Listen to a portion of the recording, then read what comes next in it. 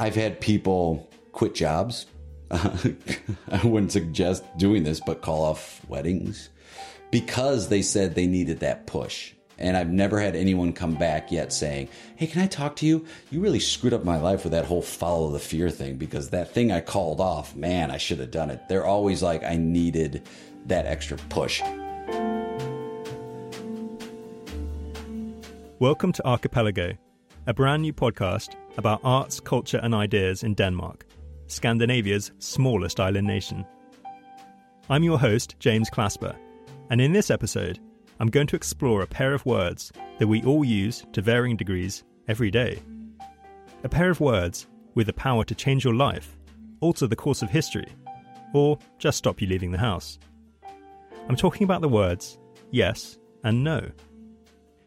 Later on, we're going to meet a professional improviser and hear about the life-changing power of saying yes and, why mistakes should be seen as gifts, and why you should do one thing every week that scares the bejesus out of you. But first, I'm going to talk to someone about pretty much the opposite of that, including the importance of saying no, the tyranny of positive thinking, and the joy of missing out.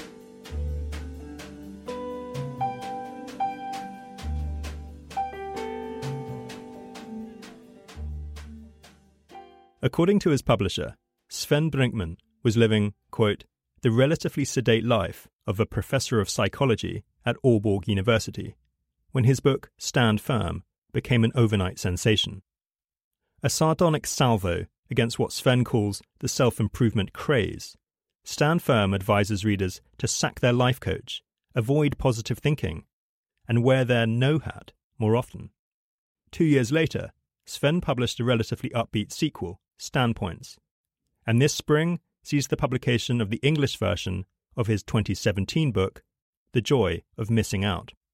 But we're getting ahead of ourselves. I want to go back to Sven's breakthrough book, Stand Firm, and begin by hearing how the author himself describes it.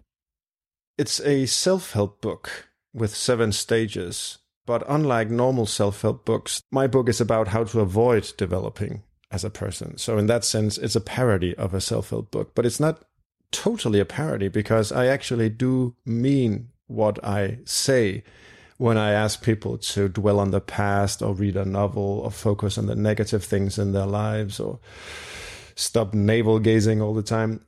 I mean those things, but not dogmatically. So I don't want people to say no to everything. I don't want them to dwell on the past all the time, but it's sort of a correction.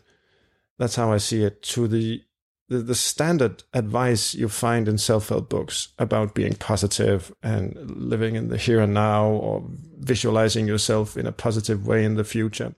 Sven says he decided to turn the self-help book on its head and believes that saying the opposite works just as well as saying what self-help books normally say. It's also a diagnosis of our times. It's framed as a self-help book, but in a way that's camouflage, because it really is a book about the dangers of constant self-improvement, the demand to always perform and optimize yourself and move and develop as a person. I think this is a demand that has changed from being something you could choose to do, and now it has become something you ought to do almost all the time in all spheres of life. And then it has become a problem for us. That's how I see it. As I read Stand Firm, I became curious about its origin story. What had compelled Sven to write it? He told me he'd long been annoyed by the one-dimensional way in which we talk about the ideal human being. How employers only seem to want people who are lifelong learners and flexible workers and so on. But that wasn't all. Something else struck him the day he and his wife took their 9-month-old son to vuggestue, the precursor to kindergarten in Denmark. I just remember this rhetoric that they put on the webpage. They believed in the philosophy of, the strong individual who has the will to change and develop as a person, as something inherent in the child. And I looked at my son and he couldn't even crawl and we placed him on the floor and he would just sat there with his pacifier and looked around, and it was so out of touch. But the reality of his life and capabilities were so different from what they wrote on the webpage that I thought, why do they talk about children in this way? But I just saw this rhetoric everywhere, also in commercials, obviously in self-help books, in personal development courses, in life coaching, in mindfulness practices, in everything around us. So I decided we need a self-help book about how to avoid developing and instead put down roots. And I felt that also personally, always chasing something else, the next thing, never really being satisfied. Whenever we bought something, we bought our first house and immediately we began to look for a better one and so on. And just waited until we had enough money and we could move on.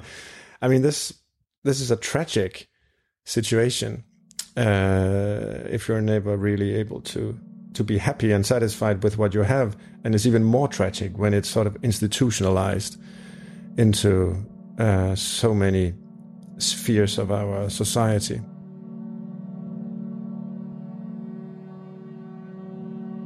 Stand Firm has sold like hotcakes in Denmark and been translated into 15 languages.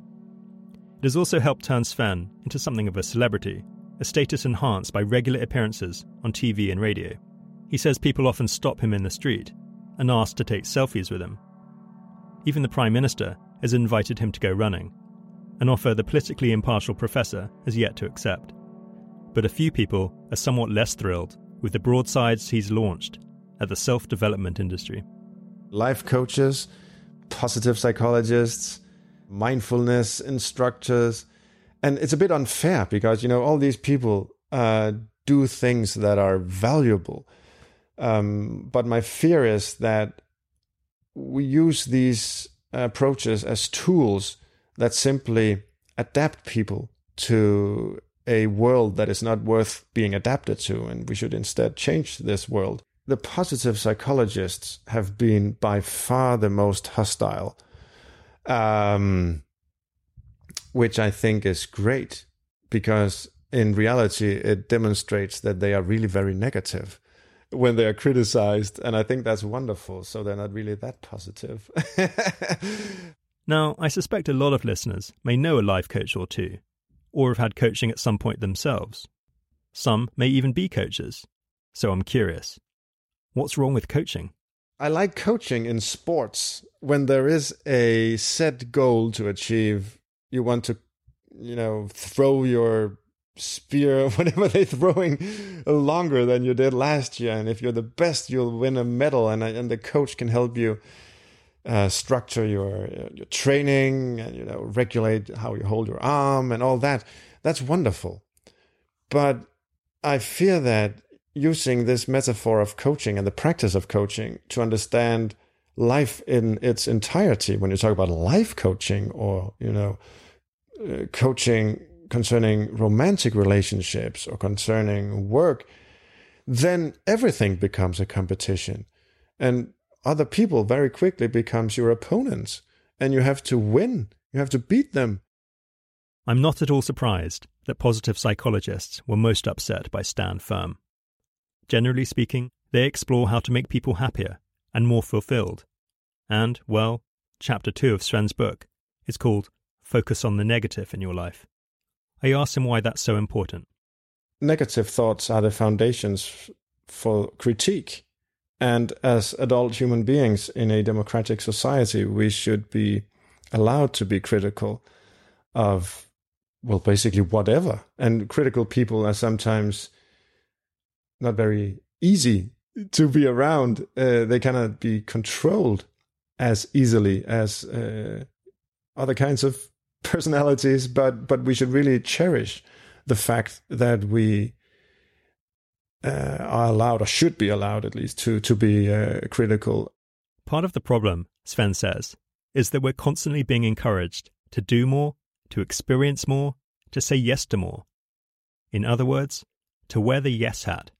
the expression "put on the yes hat" was very prevalent in Danish public discussions about work life when I wrote Stand Firm, and I had seen perhaps the expression "the no hat" a few times, but always as something you should avoid. Don't wear the no hat. Come on, don't be such a sour puss or whatever you say. Don't be so grumpy. Come on, say yes to new challenges. There's also a movie with Jim Carrey, and it has the character of Tony Robbins, this life coach who plays himself, I believe, in the movie, and he teaches Jim Carrey to say yes to everything, and so his life changes totally. And I mean, in my view, it's ridiculous. I mean, there's so many things that human beings ought to say no to, but it's closely related to the tyranny of the positive, right? You should say yes. That should sort of be the default answer, because everything is so wonderful. Embrace change. Happiness is a choice. Just accept it. Just say yes, and so on. What worries him is that making people wear the yes hat isn't just a matter of setting up unrealistic expectations about life.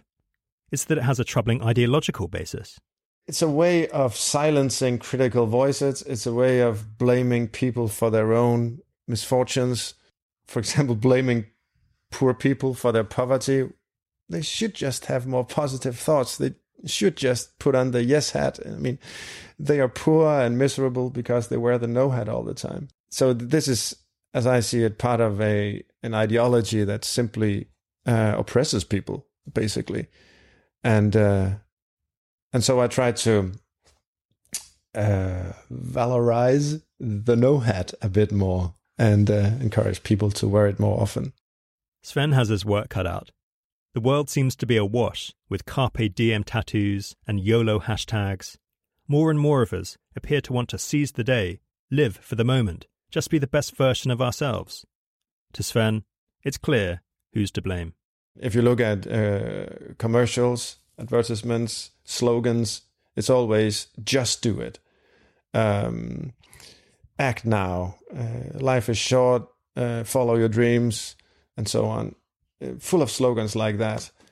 And why do they say that? Well, because they want you to act. They want you to consume. They want you to spend money. They don't want you to be happy with what you have. Because if you're happy with what you have, you won't buy the next thing. The whole consumer economy is constructed around teaching people to be unhappy with what they have and instead just do it. Sven worries about the potentially damaging psychological effects of social media, and in particular, the way it appears to fuel FOMO, or the fear of missing out.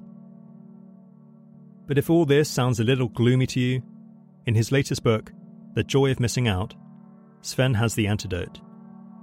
It's moderation, and it all goes back to an ancient Greek philosopher. I mean, Aristotle was so clear. This is the most important virtue. This is the most important character trait that we have to cultivate in human beings if we are to flourish and live well together. And the problem I see today is that we don't really do that. In general, we teach people to, well, just do it, as I said before, to live as much as possible, consume as much as possible, travel as much as possible, experience as much as possible. Life is so short. Let's do as much as possible in this short life that we have. And it's totally understandable, but it's also tragic as a reaction because it leads to the fear of missing out. And I think if you understand what someone like Aristotle meant by moderation as a cardinal virtue, you will understand that there's a deeper flourishing connected to missing out, not on, everything, but on unimportant stuff. So you can actually focus on these truly important human phenomena. Now, as Sven makes clear, missing out doesn't mean passing up the opportunity to go somewhere or to do something. No, the art of missing out involves what the Danish philosopher Søren Kierkegaard implored us to do, which is to learn silence, to learn to refrain from speaking. I mean, we have a very noisy world, don't we? The politicians and, even someone like myself.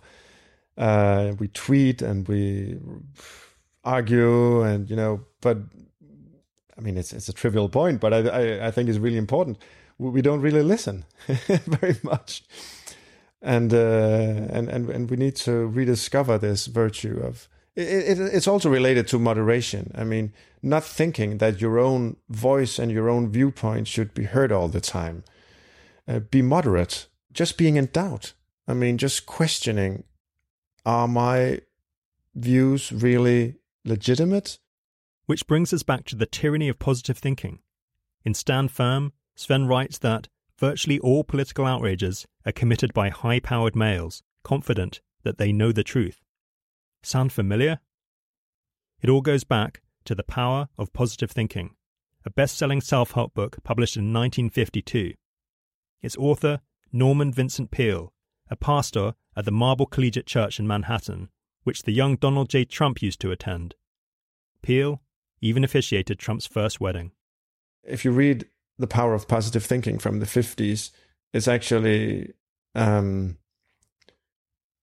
terrifying, I would almost say, as a blueprint of Donald Trump's social media strategy and communication strategy in general. Never accept defeat is a chapter. Always be positive about yourself. I mean, he's not positive about other people, but about himself and your own abilities. Try to bend reality so that it conforms to your desires and preferences. All this is in the self-help industry, which and that particular book, The Power of Positive Thinking, and now is a driving force in politics. Stand Firm and its sequels argue that the various crises we encounter, ecological, economic, psychological, and political, are all the result of a blinkered philosophy of endless growth and general cultural acceleration, one that's fueled by positive thinking. However, Sven believes there are compelling political grounds for practicing the art of missing out. His argument goes a little like this. If we want to create a sustainable planet for us all to live on, many of us are just going to have to learn a little self-restraint. I mean, I'm a psychologist with a background in philosophy, but it struck me at a certain point because I do, read the newspapers. I try to follow what my colleagues in the natural sciences work with. They're all interested now in climate change, in reduced biodiversity, in all these disasters that come from human activity, from I would say consumer society that is out of control. So it struck me that what we see as the negative consequences for the outer nature is just a mirror image of what we see as the negative consequences for the inner nature, if we can talk about psychological reality as the inner in that way. So they're just two sides of the same coin. Sven says moderation is exactly what we need right now. Not just to live flourishing lives without the fear of missing out, but also to address climate change. But it begs the question, where do we start? Try to do stuff that has intrinsic value. All the things that are not just instrumentally valuable, like you do this so you can put it on your CV, or you do that so you can make money. Try to erase that whole mentality and simply do things that have intrinsic value. So what does have intrinsic value? Well, ethical actions, doing things for other people, helping people in need, but also, cultural things like learning about the world, going to a museum, listening to music, read a book, read a novel. And if people ask you, why are you reading that novel? Well, for the sake of reading it. And it's important for human beings to do things that have intrinsic value. It doesn't have intrinsic value to make more money, because money is an instrumental medium. It has only exchange value. But being with your children has intrinsic value. And we all know that in a way, but we have to be reminded. And if my books can serve as reminders, I'm really happy. And I need to read them myself sometimes in order to be reminded. It's not something you know once and for all, and then you can, tick the boxes and you're okay. No, it takes a constant practice, really, to cultivate this joy of missing out. That was Sven Brinkmann, Professor of Psychology at Aalborg University and the author of Stand Firm, Standpoints, and most recently, The Joy of Missing Out. Coming up, we're talking improvised comedy with someone who wears a yes hat professionally. But first this. Hi, I'm Peter Stanners, and I'm the host of The Danish Debate, another podcast on mother tongue media. I'm taking a deep dive into Danish society and politics ahead of the upcoming general election. We're talking climate, the media, immigration, and so much more. Find The Danish Debate on your favourite podcast app. Now back to Archipelago. Made famous by the fast-paced TV show Whose Line Is It Anyway?, improvised comedy, or improv, is a form of unscripted theatre where scenes are created spontaneously, usually following a suggestion from the audience, with performers required to make it up as they go along. Its roots are American. Improv emerged in the US in the second half of the 20th century, at companies like The Second City, the Chicago-based theatre that trained comedians Bill Murray, Amy Poehler, and Tina Fey. But in recent years, improv has gone global. According to one study, there are now more than 600 improv festivals, theatres and companies worldwide. And a 2017 book by Sam Wasson called it America's Farthest Reaching Indigenous Art Form. Then there's Copenhagen. Once a comedy backwater, the Danish capital has a fast-growing improv scene, with several venues putting on regular shows. The biggest is Improv Comedy Copenhagen. Founded in 2016, it offers English improv shows 5 nights a week, while over 1,000 students have taken classes at its training centre. The theatre's artistic director is Jay Suko. An alumnus of the Second City, he studied under comedians Steve Carell and Stephen Colbert. Who better, then, to define what improv is? I mean, you do it every day, if you think about it. Every day of your life is improvised. You can prepare for it, but it just happens. And so improv to me is something that's just very organic, and it's about facing things, being unprepared, but being comfortable with it. Improv, in the sense of theatrical improv, is you are creating content on the spot without any sort of script. You get a suggestion or several from the audience, and then you create comedy on the spot based on that suggestion. And so it is very hard if you think about it, because you have to create something with a bunch of people having no idea what you're going to do, but trusting each other. And that's a big part of improv, is listening, support, and trust. And the bedrock is a phrase that's yes and, which means, yep, I agree to your idea and I'll add to your idea. So it's really something about being focused on other people and being focused on their idea and finding a way to help their idea get even better. The principle Jay mentioned, yes and, stick a pin in it. We'll get back to it in a second. First, we need to explore what makes improv so engaging. Many first-timers in the audience make the mistake of thinking that it's stand-up comedy or scripted, even if the improvisers on stage have asked the audience for a suggestion. So they have this a little bewildered look at the start, but then they start to understand it as it goes. But even when we do shows that are a format, it's called long form, where it's like, can we have a suggestion? You get a suggestion, and then you see 25 minutes of created content on the spot. In comedic, they don't believe you. They're like, there's no way that was made up. Even sometimes like really bad improv, they're still like, which is strange to me, of like, oh, so you thought we prepared that and rehearsed that, which wasn't the greatest thing ever. And then we came on stage and presented it. So it was like, cool, thanks for that vote of confidence. My dad, when I first started doing improv, would come up and watch shows. Like, he was very supportive. My mom and dad would come up, they would drive. I was doing a show at a theater, and it was like an hour with no traffic from their home. And they'd come Monday nights and watch this. And I'm like, Dad, what'd you think? And he'd go, I've seen it. And I'm like, it's improvised. And he's like, yeah, no, I know. But so I think a lot of times people think it's something that's prepared, and so that we don't get as much credit, I think, at times. or they just have a hard time wrapping their heads around like, wait, how did you create all that? One of the other things to understand from the get-go is that improv isn't about trying to be funny. I know what you're probably thinking.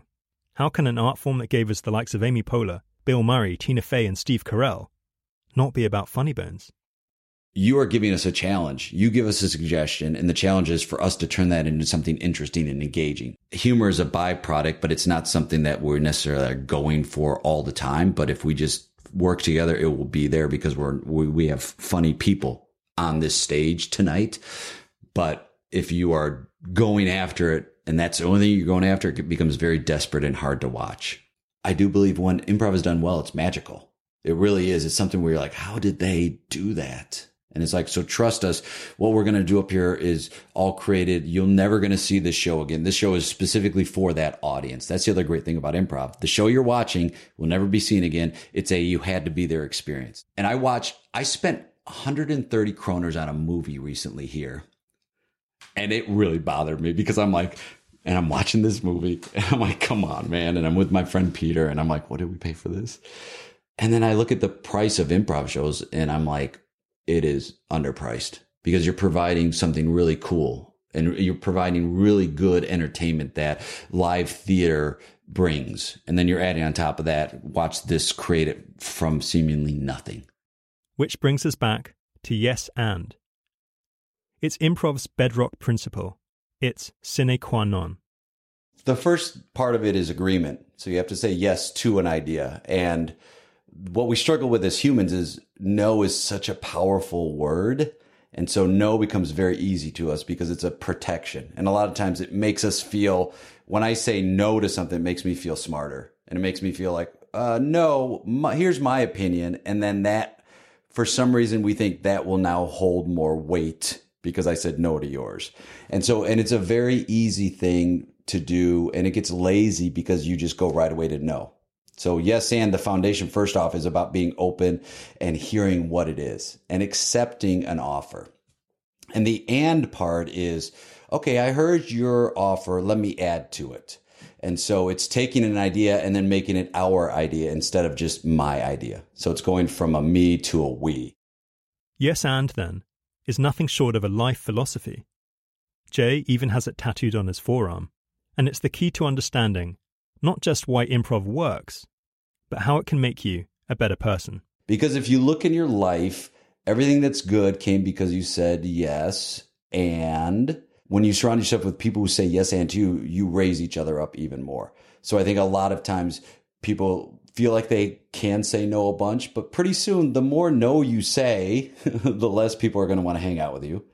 The less you're going to stay married for sure. And you're not going to be in your job long if you keep saying no to your boss. So you have to find ways to make things work. So it's really the idea of being open, listening to what somebody's saying, valuing them by hearing them. The biggest thing with humans is they don't feel heard. And that goes for whether it's an employee at a job, somebody in a family, somebody in a relationship. If you don't feel like you're heard and you don't feel like you're appreciated, especially in a relationship, that's when people go outside the relationship. Is they're like, I don't feel like I'm supported. I don't feel like I'm heard. I don't feel like you're listening. And I think improv really helps you to listen. And that also goes with another big part of the yes and is just staying in the moment, which as humans we don't do because we regret the past, we fear the future, and we're never in the moment.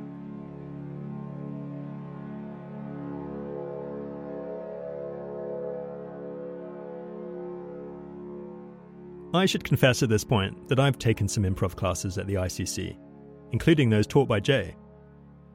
And at the time, I never thought I'd end up performing. Turns out, I wasn't alone. Nobody is coming to take classes going, I'm here to be on stage. I want to be an improv comedian. First off, I'd be like, oh, so you don't want to make any money? Cool. Then you're in the right place. A lot of people come here, and what I do is I ask, and I have them say, why are you here? And it's always similar answers. I want to improve my public speaking. I'm afraid to be in front of people. I'm nervous. I'm socially awkward. And when that happens, I tell them, look around the room. Every head is nodding, yep. It's like, yep, that's me. Because it's not about embarrassing somebody else or being embarrassed, because that's counter to yes and. Yes and is, yep, it includes yourself. Yes and yourself. accept who you are. We're not trying to change you into something you're not. We're trying to raise up who you are. People will, after a show, say, hey, you want to learn to be funny? Come take an improv class. And that's the wrong message, because you're not going to learn how to be funny, because that's not the focus of it. The focus of it is, do you want to learn how to feel more supported? Do you want to learn how to bring your voice up? Do you want to learn how to be more confident? Do you want to learn how to embrace who you are? Do you want to look around a room and see a bunch of people just like you who don't look like you, but are like you? Then that's what improv is. And in improv, we say, let your freak flag fly, meaning embrace who you are. And I tell people, I go, we're all a little bit strange. We're all a little bit weird in life. You have to embrace that part of you. Before my first class, I was worried I wouldn't be funny enough. I mean, I like a good pun, but would I really be able to take a suggestion and run with it? As Jay says, though, improv isn't about trying to be funny. And that's not all. Everyone is funny. They are naturally funny. When I'm teaching improv, it's like, I'm not really teaching them to be funny. I'm helping them discover their sense of humor. And to me, it's like, it's not the goal. It's a byproduct. It's not the goal. The goal is fun. Are you having fun? That's the big part. So improv allows you to play. And when you play, you open up oxygen to your brain. You allow yourself to be more silly, and that allows more fun to happen. And all the foundation of improv are based on games from a woman named Viola Spolin, who worked with someone named Neva Boyd, and those two kind of founded what improv is, which is they looked at a need, and the need was there were children in Chicago that they wanted to help assimilate into society and overcome language barriers. And so they created these improv games, which is the foundation. These drama games they found helped children especially, get out of the fear of talking, the fear of language, the fear of being made fun of. And in improv, you're always with a group. You're forced to be a part of a group. You're never alone. And so all of those things, when people talk about, oh, I'm not funny or any of that, it's like, well, that's the focus isn't that. I say to them, do you want to have the most fun you'll have all week? I'll guarantee you this will be the most fun you have all week. And they come out to class and they slowly learn that, the goal isn't you have to be funny. It's just working together. And the two of us working together on something can cause it to be funny. At this point, you may be wondering, how do you get a room full of strangers to relax, let their freak flag fly, and, well, play children's games?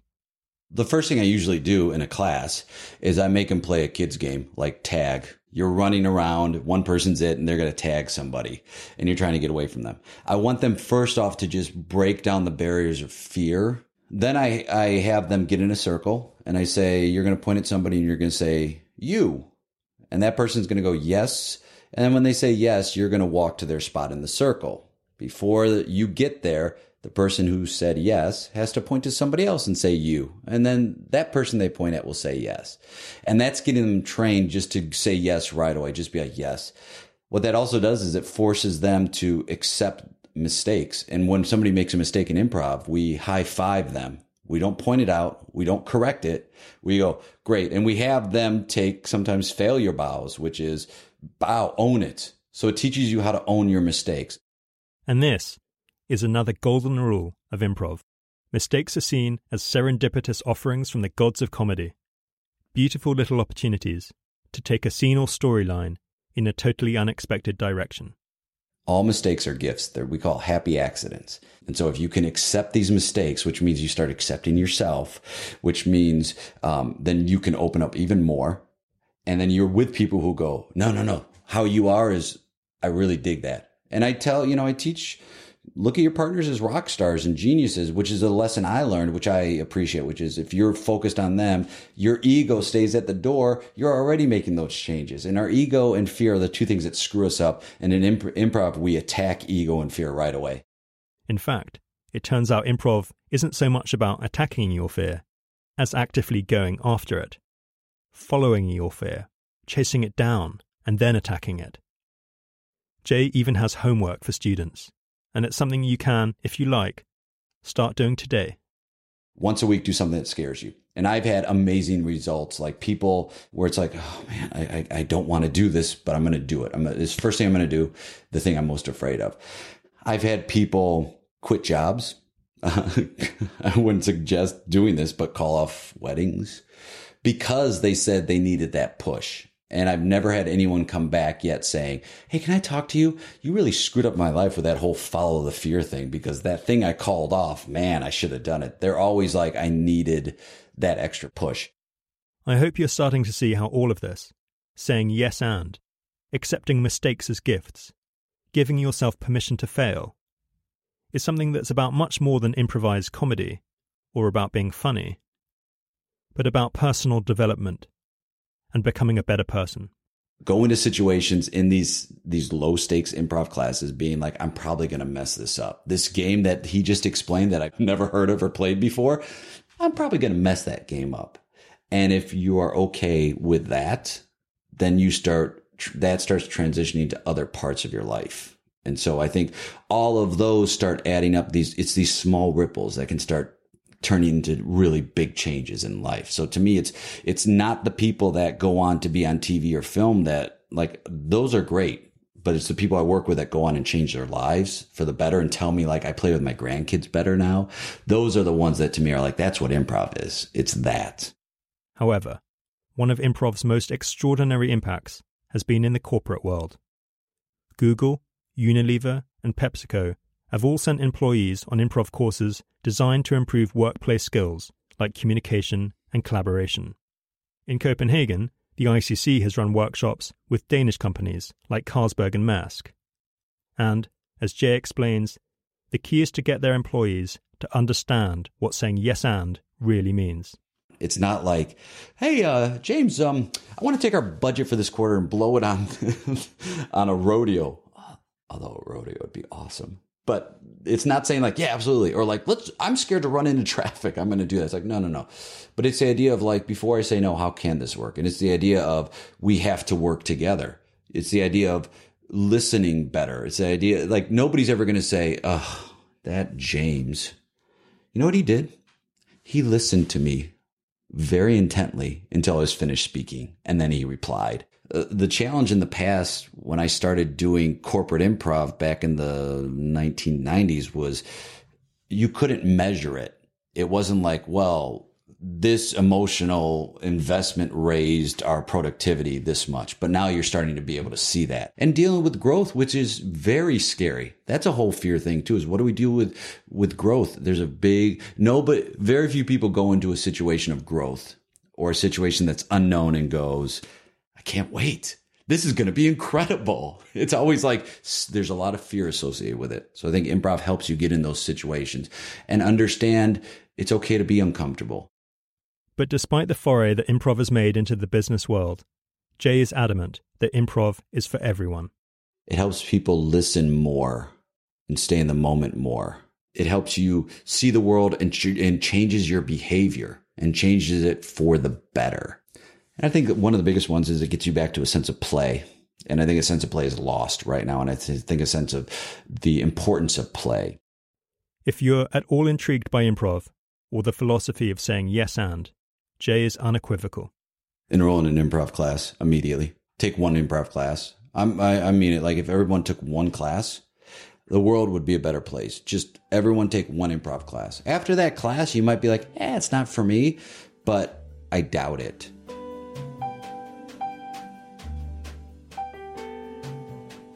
That was Jay Suko, the artistic director of Improv Comedy Copenhagen. Both Jay and Sven Brinkmann are advocates of active listening, of listening more. And that's something I hope you'll continue to do with Archipelago. It's produced by Mother Tongue Media, a new home for English language podcasts in Denmark. Remember, we've also got a fantastic new podcast about politics and current affairs. It's called The Danish Debate, and it's hosted by Peter Stanners, who co-founded and edited the Murmur newspaper. And there's a reason why both Peter and I are producing new podcasts. In short, we believe there's a demand for high-quality English language podcasting here in Denmark. Visit mothertongue.dk to find out more. And if you like this episode, take a minute to review us on Apple Podcasts or mention us on Twitter, tagging @ArchipelagoPod. Reviews and shares will help even more people discover us. And that's all we've got time for today. This episode was written, produced, and hosted by me, James Clasper, for Mother Tongue Media. The music is by two local artists, Squares and Triangles and Scenery. You can find links to their music on our homepage, archipelago.mothertongue.dk. Thank you for listening. See you next time.